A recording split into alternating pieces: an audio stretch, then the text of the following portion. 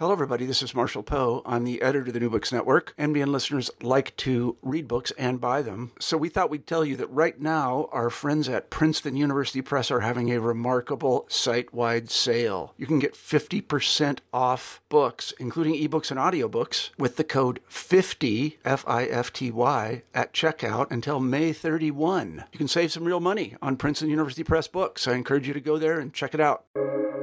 Welcome to the New Books Network.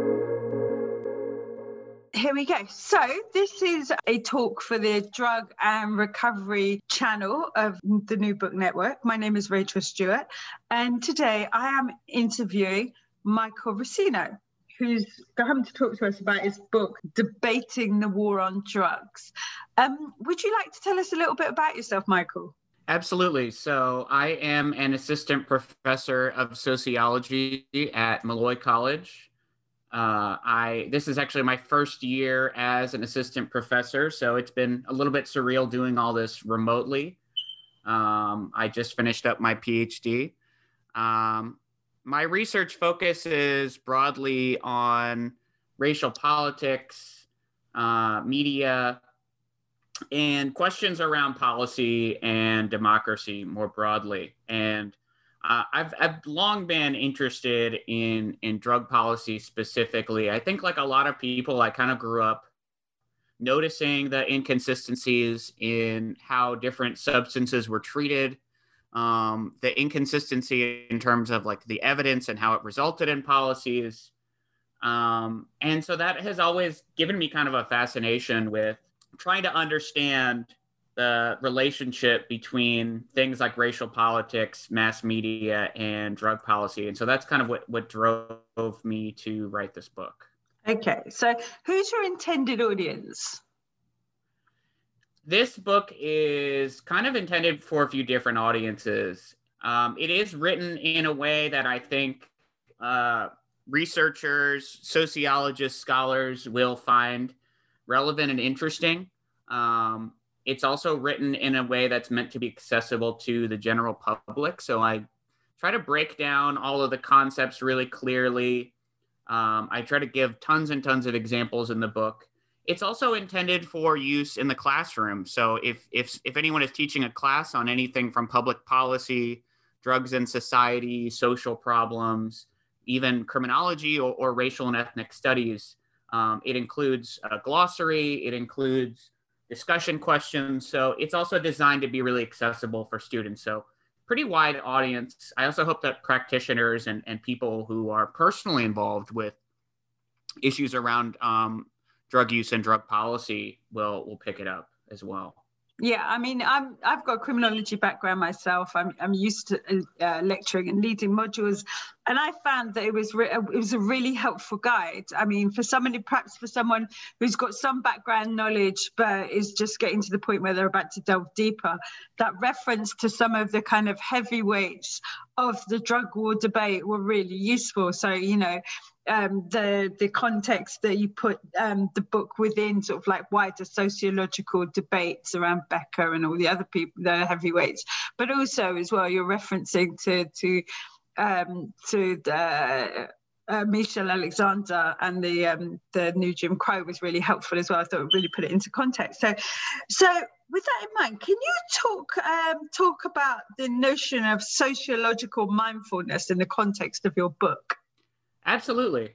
So sociological mindfulness is a concept that has been around for quite a while. It kind of is an expansion on this concept that a lot of people encounter, whether they're like, particularly maybe like an intro to sociology class, which is the sociological imagination. This is basically the idea that, you know, part of what sociology allows people to do is examine the relationship between history and biography. So the example that I give to my students a lot of times for sociological imagination is, you know, a lot of people read the Diary of Anne Frank when they're growing up, and that's someone's autobiography. And if you could imagine reading that book without understanding the historical context of the Holocaust and World War II and the rise of the Nazi regime, it would be a very confusing book. You probably wouldn't necessarily think about why, we should be concerned with the life of some random teenager. And you might not even understand why they're trapped or why they can't go downstairs when they're in the attic, or by putting people's experiences, their lived experiences, in the context of the social and historical issues that are going on. It allows us to better understand them. Sociological mindfulness takes that one step further. It comes from a sociologist named Michael Schwalbe. And basically what it concerns itself with is not only understanding the world in a different way, but applying that understanding to our everyday life. So kind of drawing on this concept from Buddhism and philosophy of mindfulness. And, even in the conclusion of the book, I really want to emphasize to readers that it's not just enough to know all these little facts and tidbits and trivia about the war on drugs, but to really contemplate some ways that our everyday practices, how we talk and think about drug policy can have really major implications and impacts on the world. So I find sociological mindfulness to be a very empowering concept because it does connect back to the fact that we're not just products of the social world, we're also producers of the social world. And if we can have a more mindful role to play in that, that's obviously going to improve society. Okay, so you described the war on drugs as a contested issue. What do you mean by this contested issue? Essentially, what I'm getting at by saying it's a contested issue is that I think that you could go into just about any room and talk to people about drug policy specifically, or about the war on drugs, and it is likely to start a debate. It is something that is heavily debated in the media. There are constant opinion op-eds being written about the war on drugs. There are constant discussions about drug policy and whether or not our drug policy is effective and how it can be reformed and what are the best ways to deal with social problems relating to drugs in society. And because it's such a heavily contested issue, it's not only discussed very frequently, but there is an overall sort of debate. There's a larger conversation. There's this huge public conversation that people can look at and analyze and understand. So what I mean by saying it's a contested social issue is basically it's something that people are constantly debating and talking about, but also that there's some patterns in the debate. And so that's why I not only see it as a contested issue, but it's a racialized contested issue. Because there's some pretty distinct patterns in racial meaning making that are also taking place in this contestation about the war on drugs. Yeah, so do you want to expand on that a little bit, just for people that may not be as familiar with this concept as you and I are? Absolutely. So from the inception of drug prohibition policies, particularly in the United States, but I think this is a pattern that can be traced to multiple contexts, including Europe, particularly. Drug prohibitions have always been associated with some type of racist moral panic that is associating a particular group, usually a marginalized group, or usually a non-white group, with a particular substance. And that has been part of how their drug policies have been rationalized and justified. It's also how many drug policy enforcement efforts have become targeted towards specific communities rather than others. So even just going back to the earliest drug prohibitions in the United States, in 1875, the first drug prohibition was in San Francisco, California, and it was about prohibiting people from entering opium dens. It was enforced in a racially biased way that was intended to target Chinese immigrants. This was during a time of an early wave of Chinese immigration to the United States.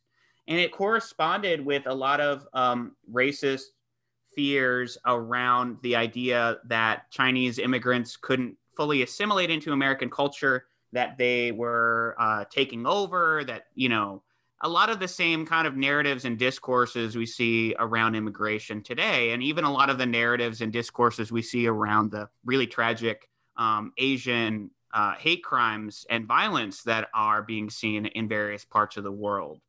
So even just from that one example, we can see how it's really difficult to disentangle conversations about drug policy, the social problems associated with drugs, and an enforcement strategy or a strategy for dealing with some of those problems and issues. It's very difficult to disentangle that from the ongoing legacy of racial oppression and racial inequality.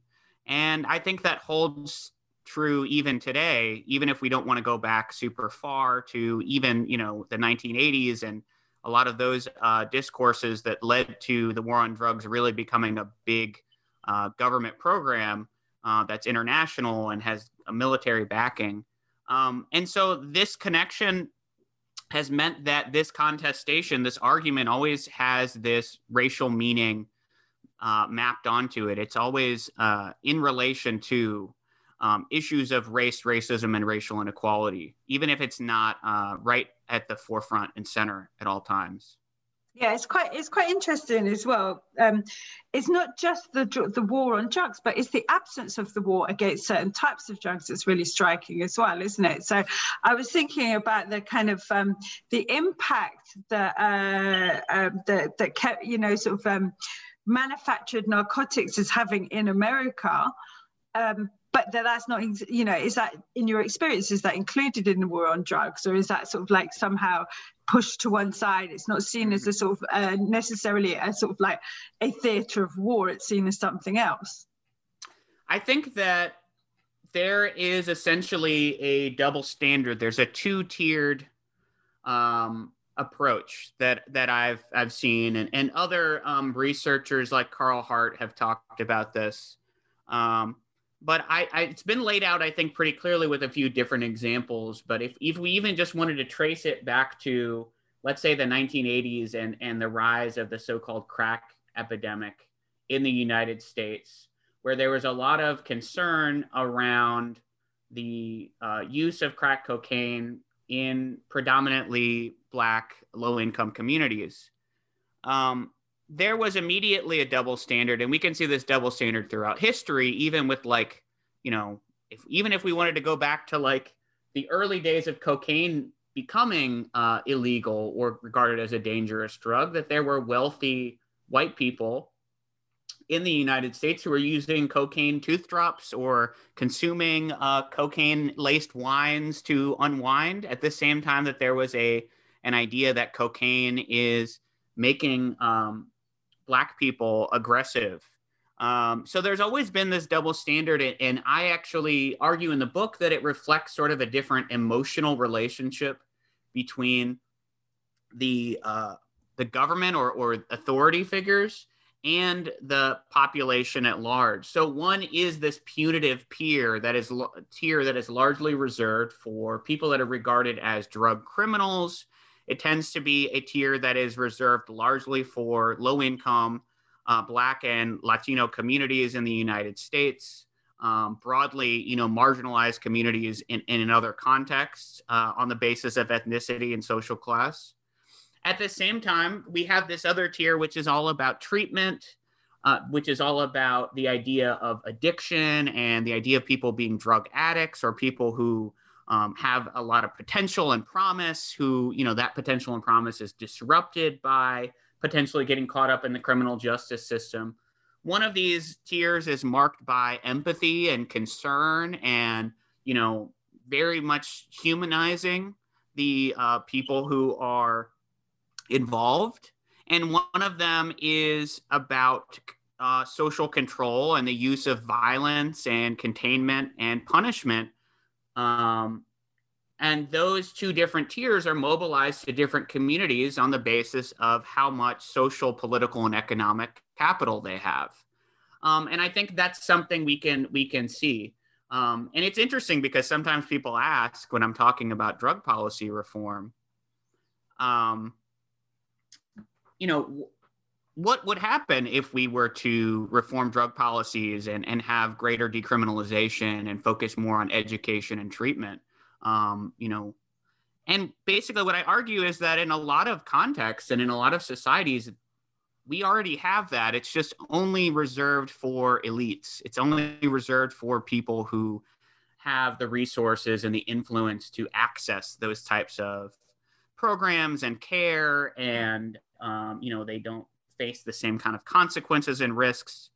So yeah, I think you're absolutely correct in that, you know, there are these two different parallel strategies. And, you know, even when you look at the opioid epidemic that took place in, you know, in the United States over the past few decades, whether it's prescription opiates or heroin use, there's research, for instance, that, you know, drugs that are used to treat people who potentially overdose are more likely to be given to white people than people of color. So even that type of recognition of like whose lives are worth saving, I think plays into this. There's a giant racial empathy gap in terms of the treatment of different racial groups in this drug policy system. But also as well, there's a kind of gap in the knowledge, a gap in the discussion about the harms that the sort of like, say, the replacement drugs do. You know, like say, for example, methadone. I interviewed a street woman when I was doing some interviews with like street level sex workers.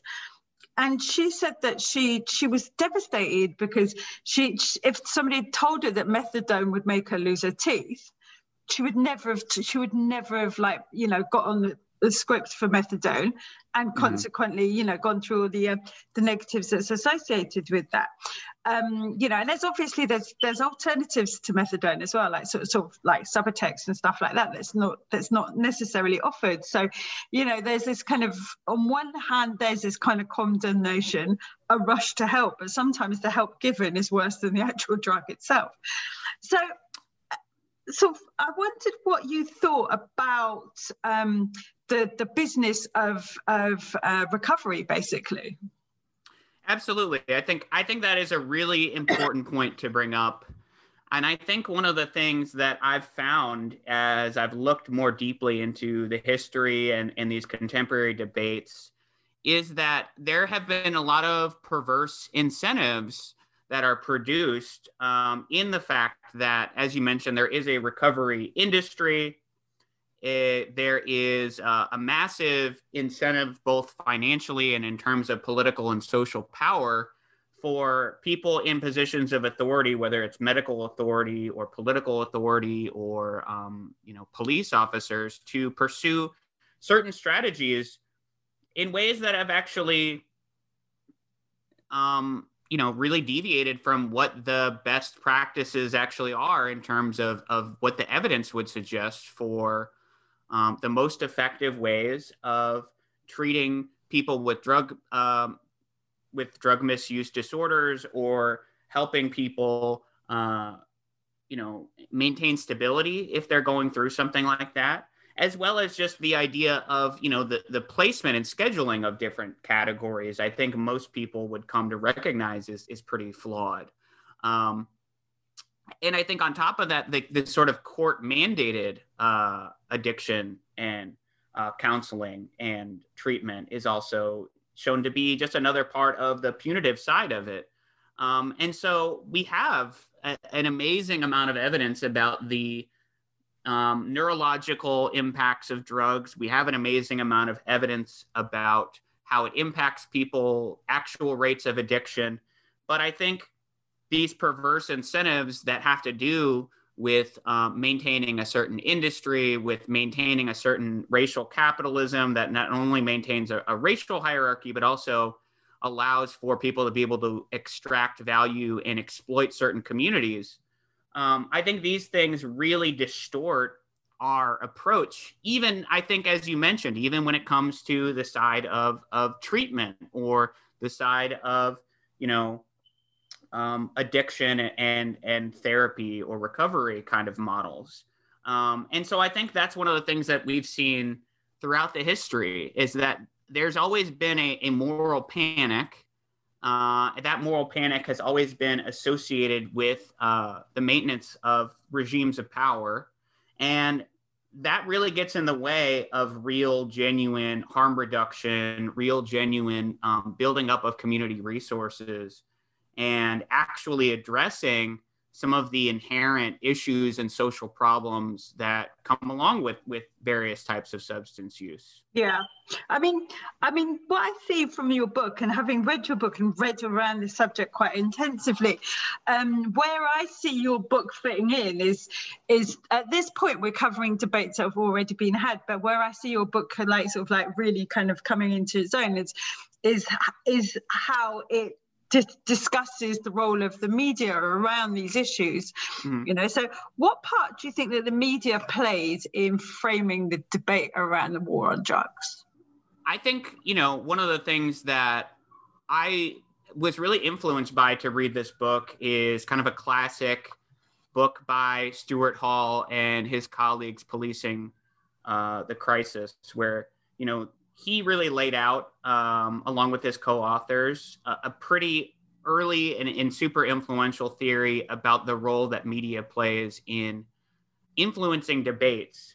And I think, drawing on that, one of the things that they discuss that really kind of motivated me to think more deeply about the role of the media is that there is a structured relationship between powerful institutions and powerful actors and how the media presents things in terms of not only talking points, but in terms of even the idea of restricting something to a debate, and how that can be pretty narrow oftentimes when we can talk about how complicated an issue is.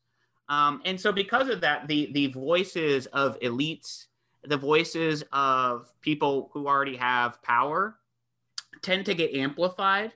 Their interests tend to be normalized.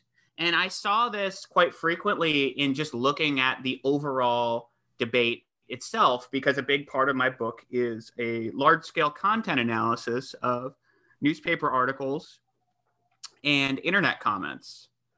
So some of the things that I definitely noticed were that the issues were being framed in such a way that the things that really seemed to matter in terms of drug policy reforms were much less about issues of injustice and issues of harm reduction, and much more about issues of how do we control criminality? How do we engage in correct types of social control, particularly questions of like, how do we as a society control marginalized people who are seen as dangerous, that are being associated with the black market of drug use, even though rates of drug use are the same across different racial and ethnic groups, and disproportionately people of European origin, white people, have been the primary traffickers and dealers of drugs, despite the stereotypes. So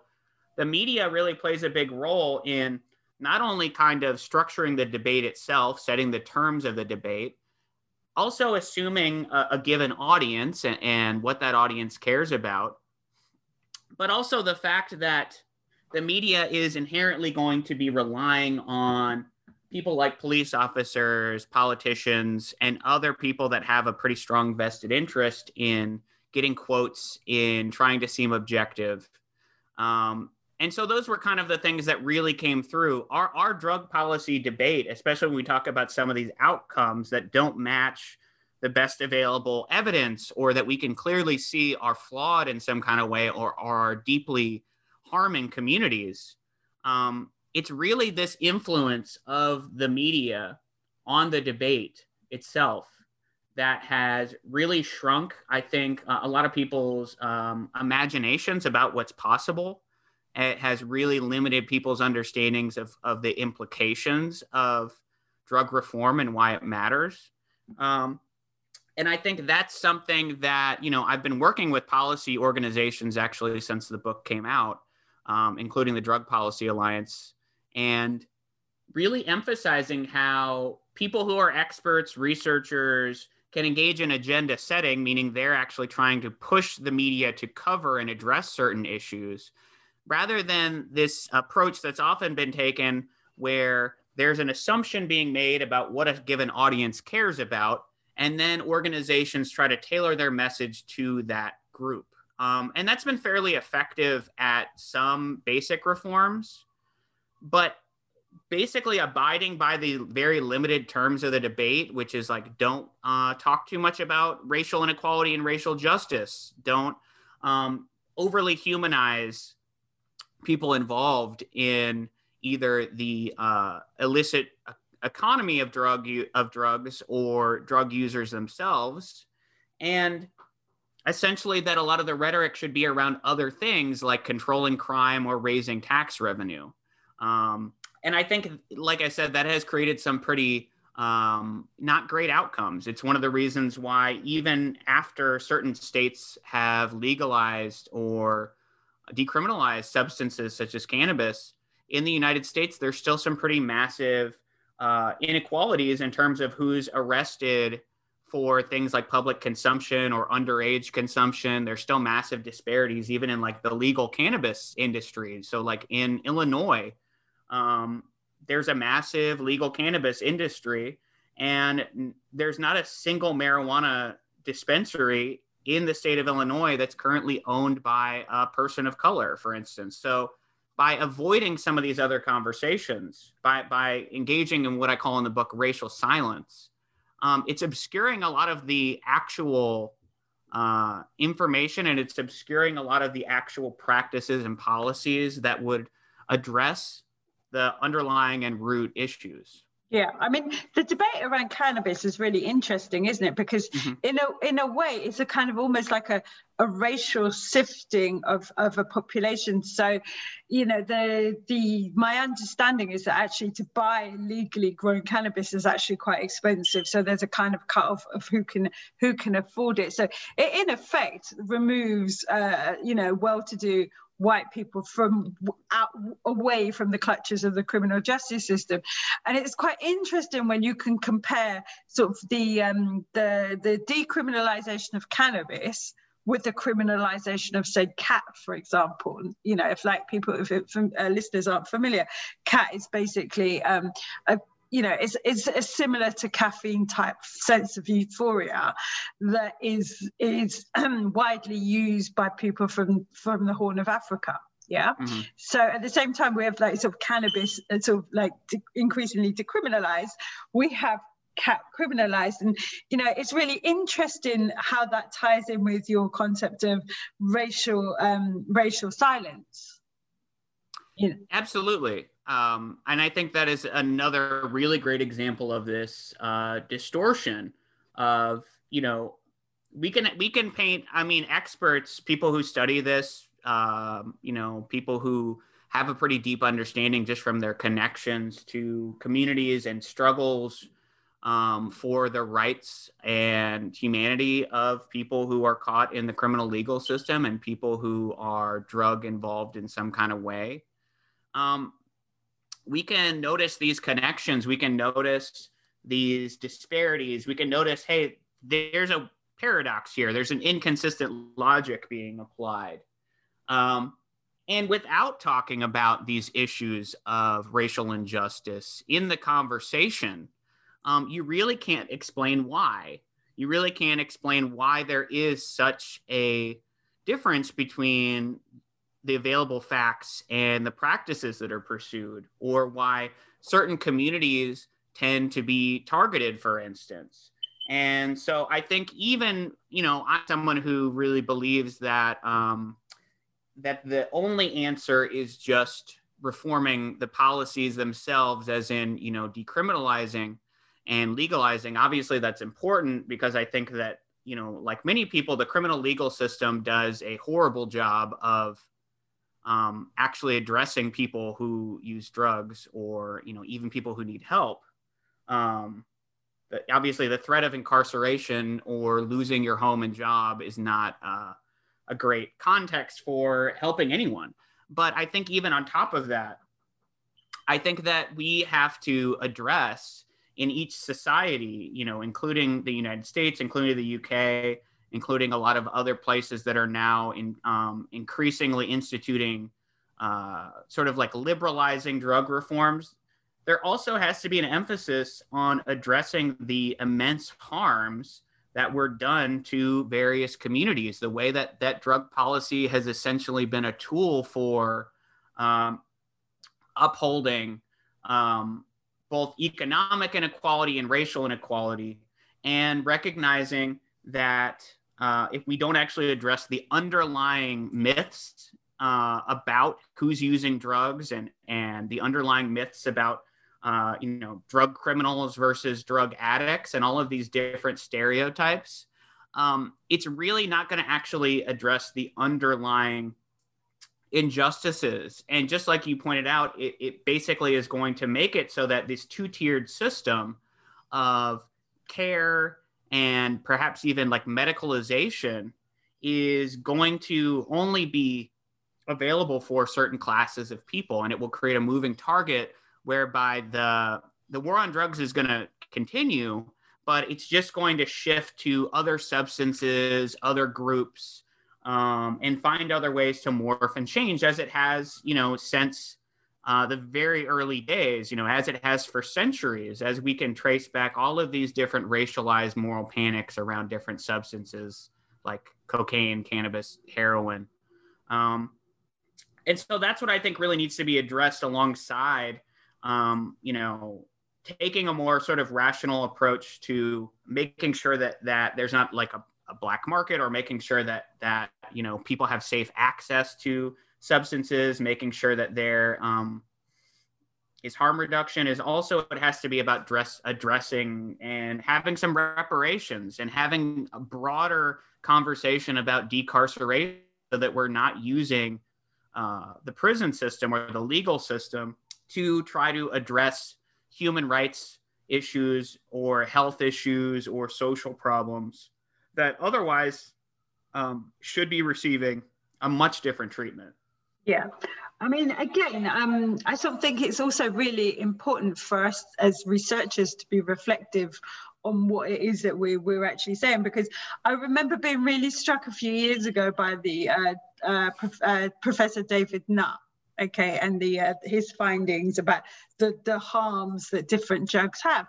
And he did that really brilliant sort of equation between ecstasy and equine sport. So you're more likely to be killed by horse riding than you are by taking ecstasy.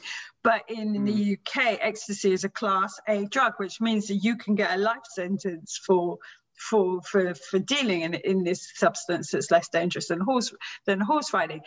But at the same time, again, to go back to methadone, it's this kind of this listing sort of street methadone as being more inherently dangerous than methadone that's legally obtained, whereas actually it's the same substance. So those sorts of points, we have that research, but we're not necessarily highlighting it, and I just sort of like, I was really interested in what you thought about a sort of a double, like we were talking about the double layer, but the effects of not really investigating what we think we know, that even as researchers, we have to be really reflective, and that we have to be looking to the community that we actually study, as well, to get their impact on the effects of drugs actually on the people that use them the most, and also as well, that kind of like the separating the debate around addiction from just regular drug use. I mean, I can't remember what the percentage was about people that use drugs on the weekend. There's a massive amount of drugs, and most people don't use them in a totally unproblematic way. But it's very hard to kind of separate the discussion between addiction and drug use. Yeah, and absolutely. Yeah, absolutely. I think these are definitely things that have become that we've kind of, they don't have a loud enough voice in the debate for the reasons that I talked about earlier about media framing and stereotypes. But also, this is a trend that has gone on for a very long time as part and parcel of the war on drugs, as well as this racialized moral panic that I discussed.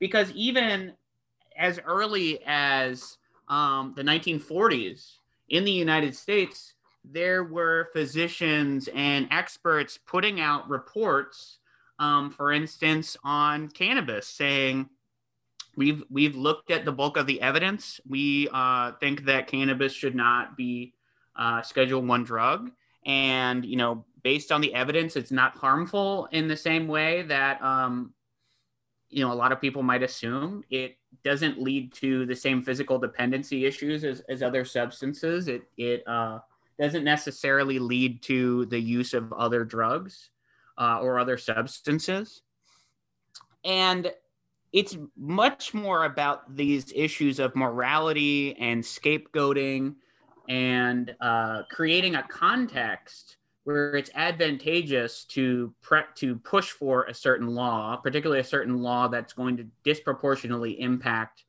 marginalized groups and to try to control them and disenfranchise them, than it is about looking at all of this evidence that's being accrued. And this even reminds me of the fact that, for a long time, I think this is maybe since the 60s or 70s, I know that, for instance, research on certain types of psychoactive substances was completely banned.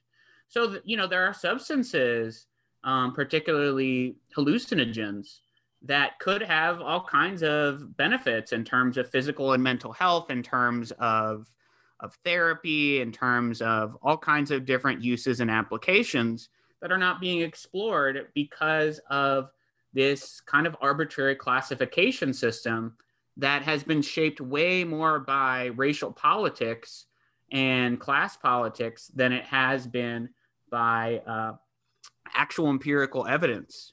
And that's why I say, in the book, that's why I think it's important to move from sociological knowledge to sociological mindfulness, because we've known these things for quite a long time. We, as in the community of experts and activists that really focus on this issue.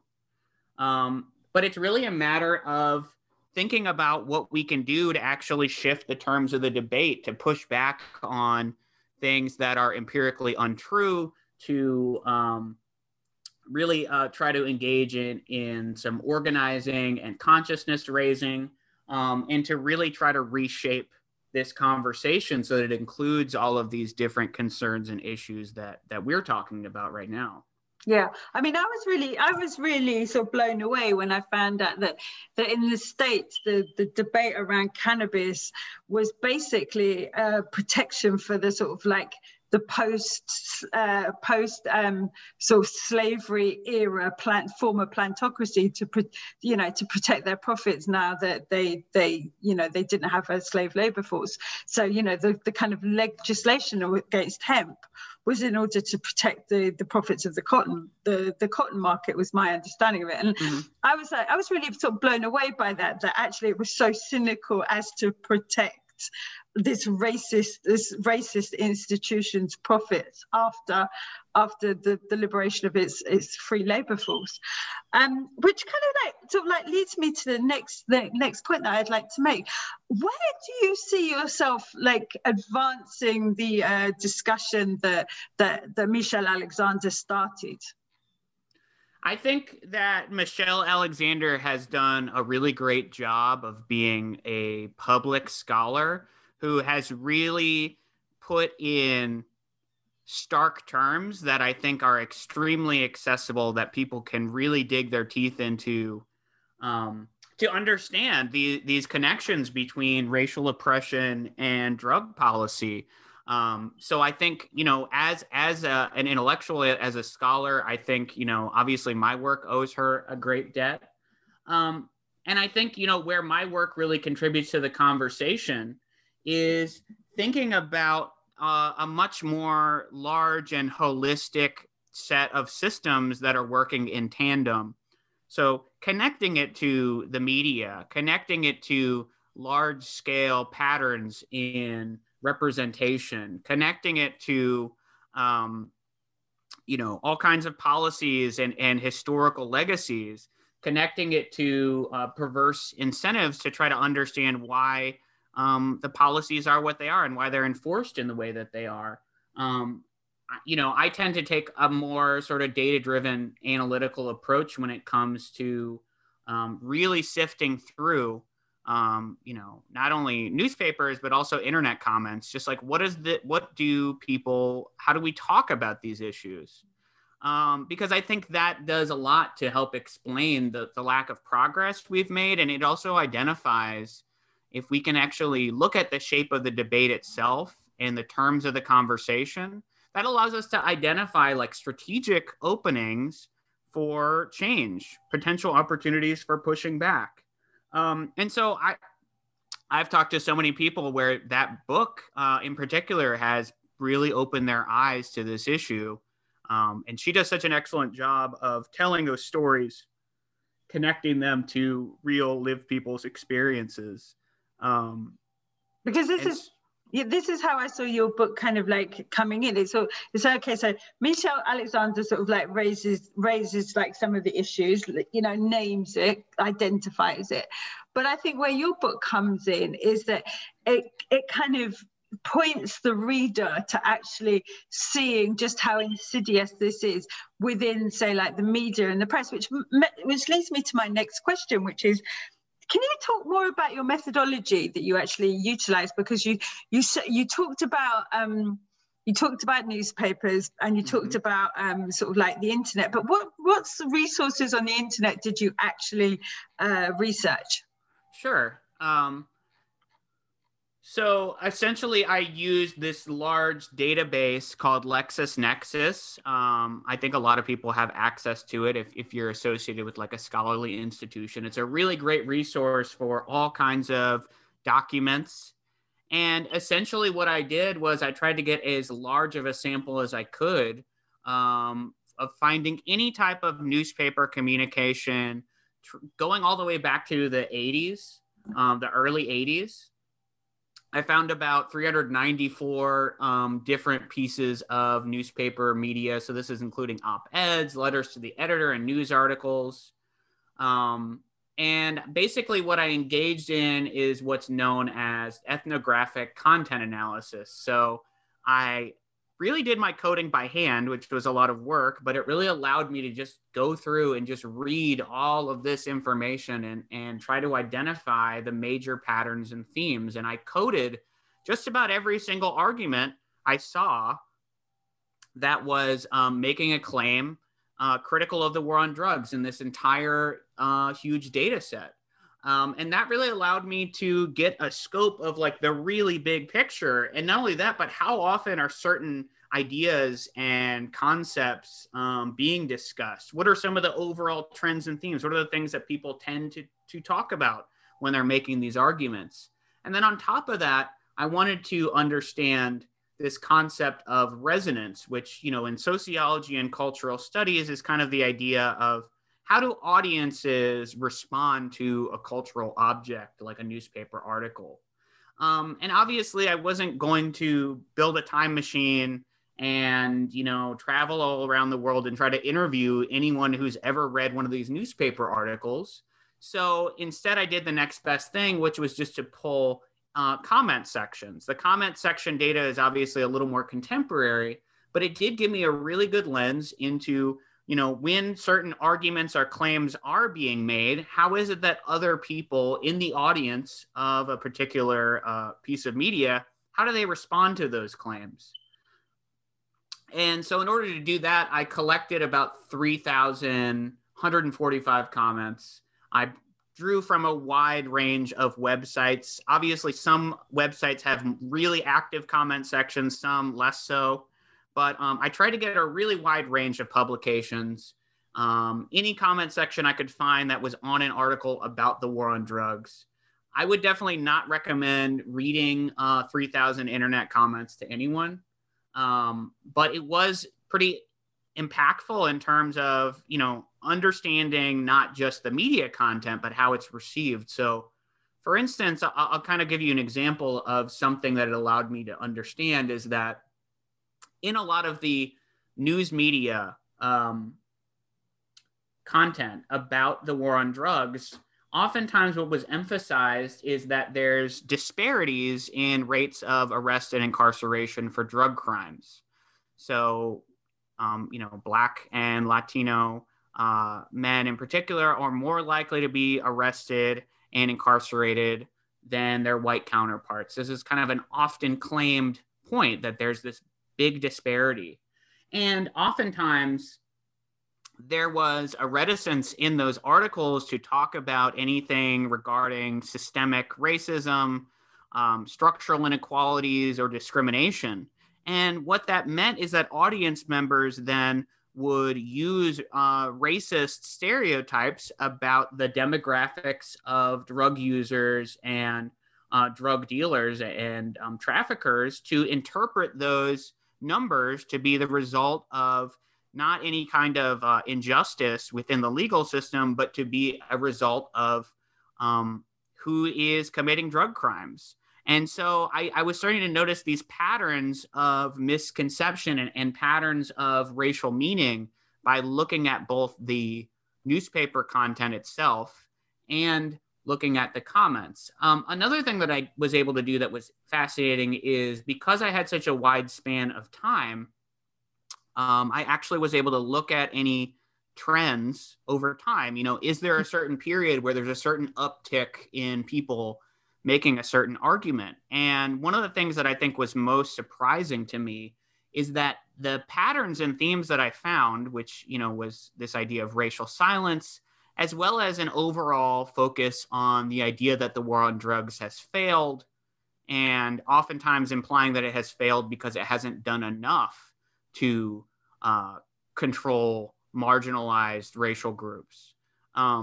Those two themes, the theme of racial discussions of racial justice and inequality being the least common, and discussions about, what I call the functionality frame being the most common, those were true across time.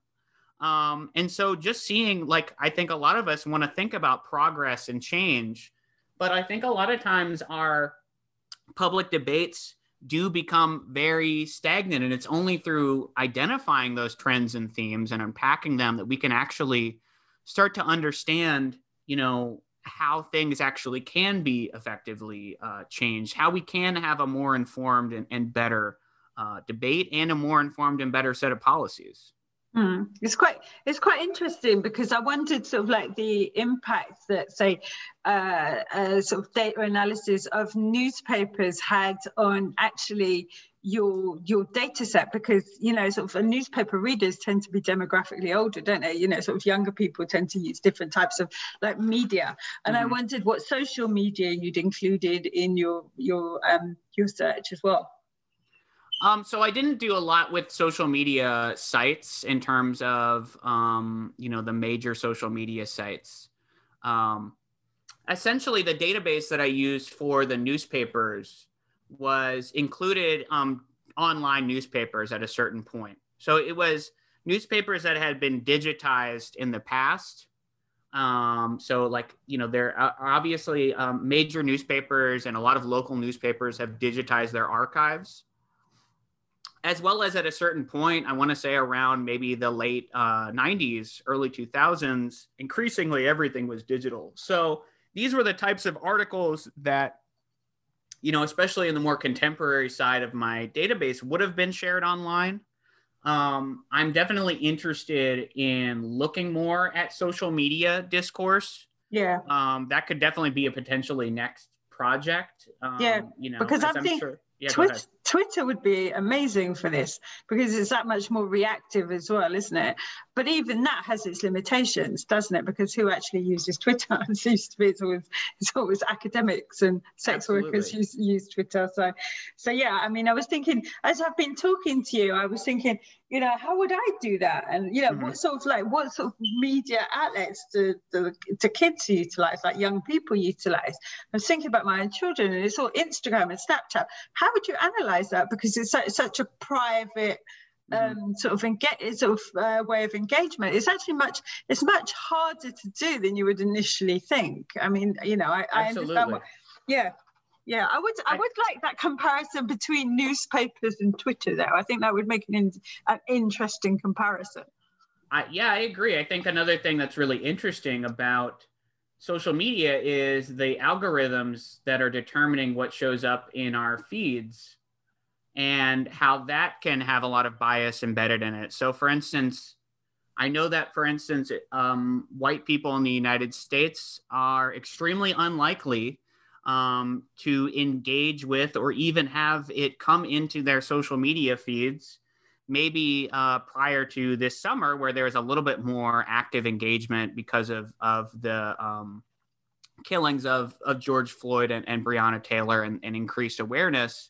But I think overall, there are these patterns that we can discern that kind of, I would assume, sort of parallel, because based on what you put out there and what the social media company knows about you and based on their very internal metrics, it's really going to be shaping what people see. So you can go into a deep dive into a community of activists and, people who are in favor of decarceration and ending the drug war and racial justice. And that would give you a totally different snapshot than if you were to follow, let's say, the DEA or, police officers or, certain politicians, so the way that we're creating all of these sort of parallel, more fragmented conversations, I think is really fascinating as well. So, yeah, I think I would love, if people could start to look at that and map it out, but that is a whole nother project and maybe one day. Once you start, it doesn't stop. So I was really struck by this phrase that I heard you that I saw that you used, and it says, "Identities constructed in the heat of debate is a unique contribution that this book makes." Mm-hmm. Can you talk us through that? Absolutely. So one of the things that I definitely began to understand the more that I analyzed the data and the more that I kind of put it in a context of, everything I was reading, sociological theory, particularly drawing on a lot of the tradition of cultural studies that comes out of the UK as well, and that school of media analysis. I really started to understand that, particularly when it comes to internet comments, a lot of people are not just engaging with these debates and conversations as a way of better understanding the issues, but as a way of expressing and constructing a particular identity, meaning this is what it means to be me. Oftentimes it's an identity that is politicized or racialized in some kind of way. So there were a lot of comments that kind of had this implicit sense of this is the group that I'm a part of, and this is what it means to be part of this group. So there were a lot of comments, for instance, that conflated whiteness with morality or innocence. And I also noticed that there's another scholar named Jan During, and basically one of the things he talked about is that debates are oftentimes battlegrounds for identity.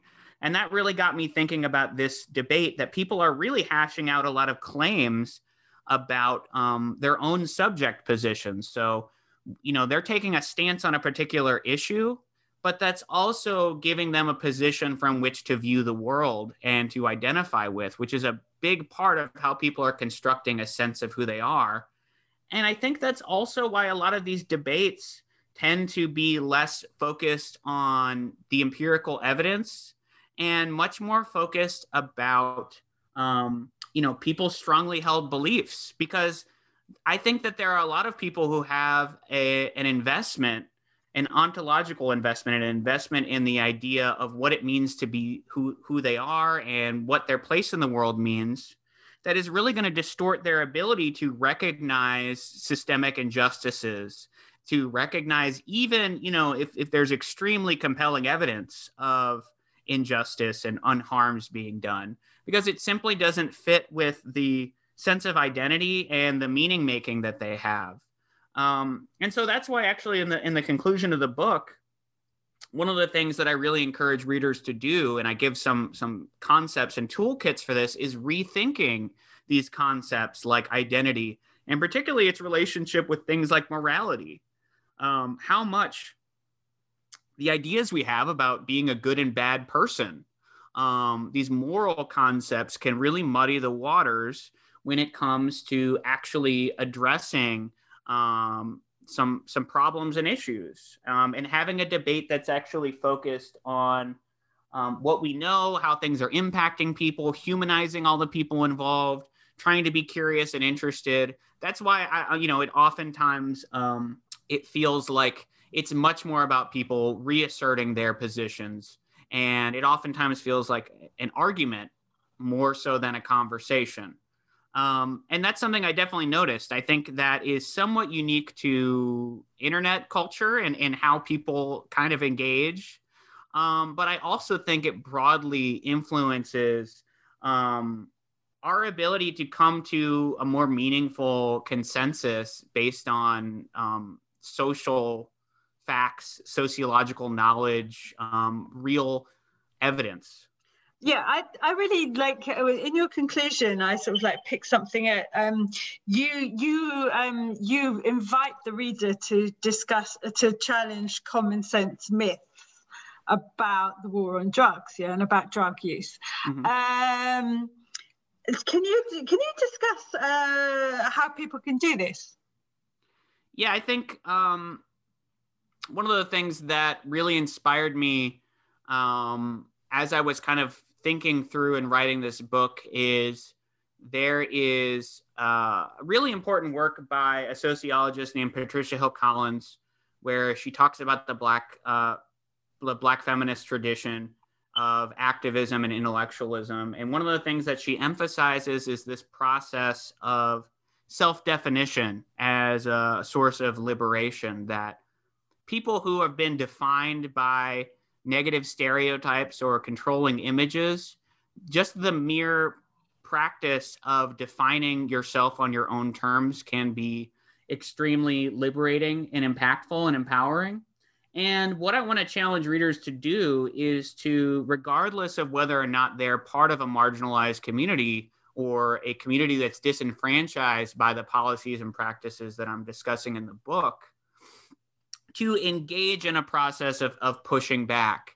What that means is being willing to engage in certain levels of conflict. It means being very careful and vigilant about the types of narratives that are being repeated and consumed. And it means essentially a lot of these myths that we've been discussing, even in our conversation, are things that to a lot of people appear as common sense, which is why I call them common sense myths. So it means being willing to kind of actually deconstruct those things. Like, wait a second, is that actually true? And I think that's actually what really matters and what it takes. And to try to push in our day-to-day decision-making, in our political engagement, in even like I said, conversations with friends and families members, to push back against those things and to assert the humanity of people involved in these systems, to strongly assert and act from a place of empathy and understanding, and also to actually understand the mechanisms and processes that are creating so much harm and oppression, to actually name those things. Yeah. Challenge hegemony every opportunity you get, basically. Absolutely. I mean, that probably makes it so I think that can kind of erode some of those assumptions. And definitely Gramsci's concept of hegemony is another big influence. And I think about, conversations that I've had with friends and family members in the past, and how much, before I really started doing this work and this research, there were probably a lot of things that I was taking for granted or I had some common sense myths. So it's not even to say that there's anything necessarily like evil or bad about it, but that challenging it and encouraging people to not take certain things for granted is a really effective strategy. But also, like I said, when we're thinking about policy, when we're thinking about political engagement, to really take seriously what we know is true about these policies and how they're impacting people. My final question is going to be this. So what did you learn when you were writing the book? Well, I think one of the things that I learned is just how much work goes into writing a book. Off the bat, I have an extreme respect for authors. I'd always wanted to write a book when I was younger. Like, I thought that would be a really cool thing to do. But I think one of the things that I realized is just how much I didn't know when I started out. And one of the things that I learned is that the best way to write a book and to be a good author and to really come up with something that feels like a unique contribution is you just have to do a lot of reading and a lot of engagement. And most of the work that is done to put books together, particularly books that are research-based, is largely invisible labor that has nothing to do with the actual writing. And so I think a big thing that I learned is just how grateful I am to be part of a community with a lot of activists and scholars and other people who have really pushed me and encouraged me, even if it was just reading their work or having conversations with them or engaging with what they're doing, to think further and deeper. So like, I think one thing that I figured out is being an expert kind of means that you're very willing to learn and keep learning and growing. And I think that's a position that I try to advance in the book. And it's something that I've tried to apply to my scholarly life as I'm kind of continuing to teach and do research. Excellent. Well, thank you so much for your time. Thank you. So can you just remind the listeners of the name of your book and the author? Yeah, so I'm Michael Rosino. The name of the book is Debating the Drug War. You can follow me on Twitter at Michael Rosino. My website is michaelrosino.com. So I'm fortunate enough to have a not super common name, so I could grab those. Yeah, and I'm really excited to hear what people think about the book. I'm excited to have it out. And thanks for having me.